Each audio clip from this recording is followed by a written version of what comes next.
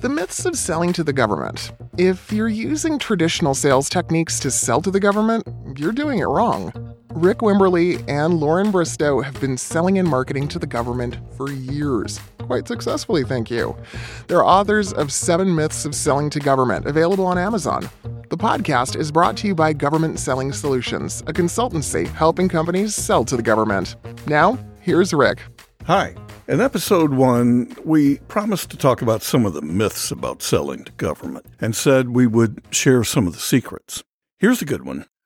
Lots of folks believe that RFPs, or bids, requests for proposals, whatever, drive government business. It's simply a myth. Business owners hear about people getting rich selling to the government. They hear about the huge amounts of money the government is spending. They want in on the action. And they think the main thing they need to do is respond to some bids. Even experienced government business bosses think responding to RFPs is how they're making money. They're wrong. We work with a client who for more than 30 years earned an impressive record of winning RFPs. Their win rate is well over 80%. We didn't believe it when we first heard it either. Meantime, we know another company with a win rate of less than 10%. Both bid on $100,000 plus contracts. Both have strong credentials and impressive stories to tell. Both are priced competitively. Here's where they're different. The winning company will not submit a response to an RFP unless they have an established relationship. The losing company will bid on virtually any opportunity where they could possibly meet the specifications, prior relationship or not. Imagine the difference in efficiency and effectiveness. Enormous amounts of time and energy are expended in the RFP-oriented company, the 10%er. Lead generation, relationship building, and product development suffer because everyone is too busy. After all, there's an RFP deadline approaching. In the less RFP-oriented company, the 80%er, emphasis is placed on understanding needs early on, establishing strong value propositions, proving themselves at every turn. And this is a big one, gracefully walking away when they can't help or can't win. And here's the deal. The 80%er is growing, the 10%er is not. It's even shrinking. Too much emphasis on responding to bids is downright passive-aggressive. They passively wait for an RFP to be issued. Then they aggressively invest attention and actions of lots of people to figure out how to spin the company's response. Okay, that's not really what passive-aggressive means, but you get it. Don't misunderstand. Responding to RFPs is certainly a requirement for playing in the government space, and doing it effectively is both an art and a science. You won't be able to eliminate RFP responses completely. However, if the bulk of your opportunity strategy is built around uncovering and responding to RFPs, yours is going to be a rough ride. You see, by the time a bid is published, specifications are set in stone. You're probably already too late to the party. The government won't admit it, but often preferences for a certain vendor have already been established. Heck, that vendor may have helped write the specs, which is quite legal, by the way. Plus, by the time it gets to bid, all of your competitors have the same information at the same time as you do. Even if you manage to ask a question, it's likely your question and the answers will be provided to your competition. Not the ideal situation. Nope, our real goal is to get in front of prospects before specifications are developed so we can have an impact on the requirements before they're locked in. And no, we're not talking about bid rigging or exercising undue influence. Far from it. So you're probably wondering, how do you get in the door before the RFP is issued? Well, it's all about relationship building. And yes, you can do that in the government. We're going to show you how in a moment. Selling to government is not easy, but man, can it be lucrative. The folks at Government Selling Solutions have had lots of success selling to government. They've figured out what really works and what doesn't. they like to help, so they offer sales training, capture team coaching, strategic and tactical planning assistance, and mentoring. Contact Government Selling Solutions, govselling.com. Getting government sold. When we talk about relationships in the government space, we're not talking about making buddies and BFFs, and you're probably not going to name your kids after them. We're talking more about relationships that genuinely serve the mutual needs of everyone involved. They don't have to be especially friendly relationships, but they do need to be ones where a foundation of trust has been forged and a structure of reliance and competence has been built. Isn't that true of selling to anyone, you ask? Yeah, you're right, to some degree, but it's more acute in government sales. People in a position to buy something for the government are not risk takers.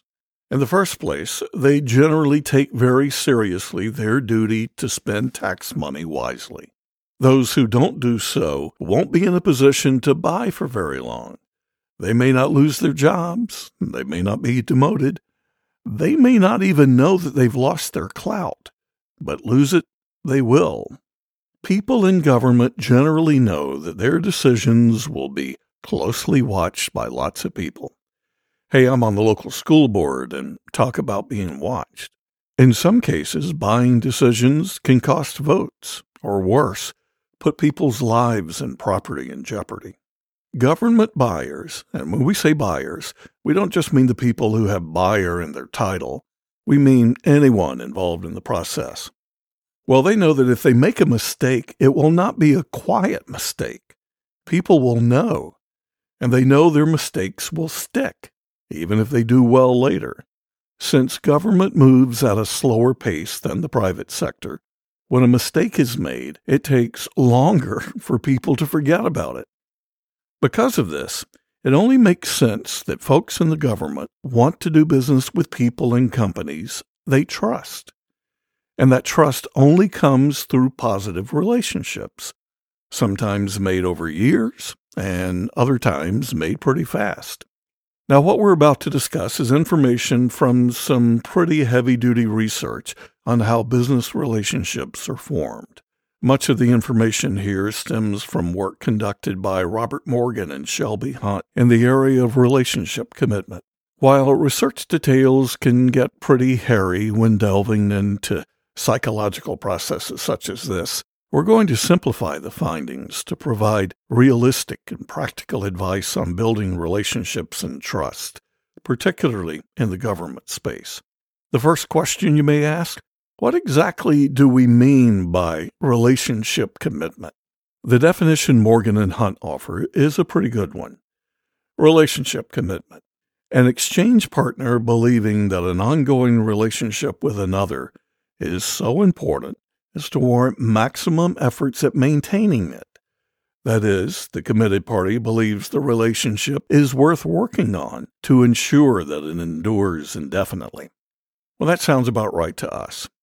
After all, our ultimate goal should be to create lasting relationships so valuable that they will spend their own energy to sustain it. A few years ago, a large, prestigious customer from a law enforcement agency visited us and the company we were representing outside Nashville. We paraded him in front of, let's call him Mr. K, the CEO. We just knew this customer, whom we had fought real hard to get, would sing our praises and make us look good. So we put him in a conference room with all of the company's senior management, ready to strut our stuff. It went well for a while. Then this customer said, "Mr. K, your company has let me down." We were shocked and frankly a bit annoyed. We wondered what in the heck did we do wrong, besides parading him in front of all the muckety-mucks. Mr. K was set back a bit too. Then the customer started lecturing Mr. K. We squirmed. He told Mr. K, "I invest a lot of time and effort into building a relationship with a vendor, and I don't let many penetrate our walls. I'm very selective, and your company is one of the ones I handpicked." Well, our sly effort to distract the group didn't seem to work, so the customer continued.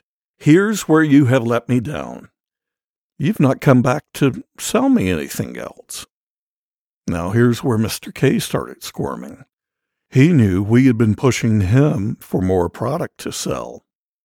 Our customer and other people of influence in the government have a lot on their plates. Forget about all the stories you hear of government people constantly goofing off on the job. Yeah, government has some hacks, like I bet your business does. But in government, at least, it's not the goof-offs you're selling. Goof-offs don't find themselves in a position to buy or to recommend buying. Their bosses and colleagues make sure they don't. Besides, it's as difficult, if not more so, to buy something in the government as it is to sell something to the government. Lazy government workers just don't want the hassle.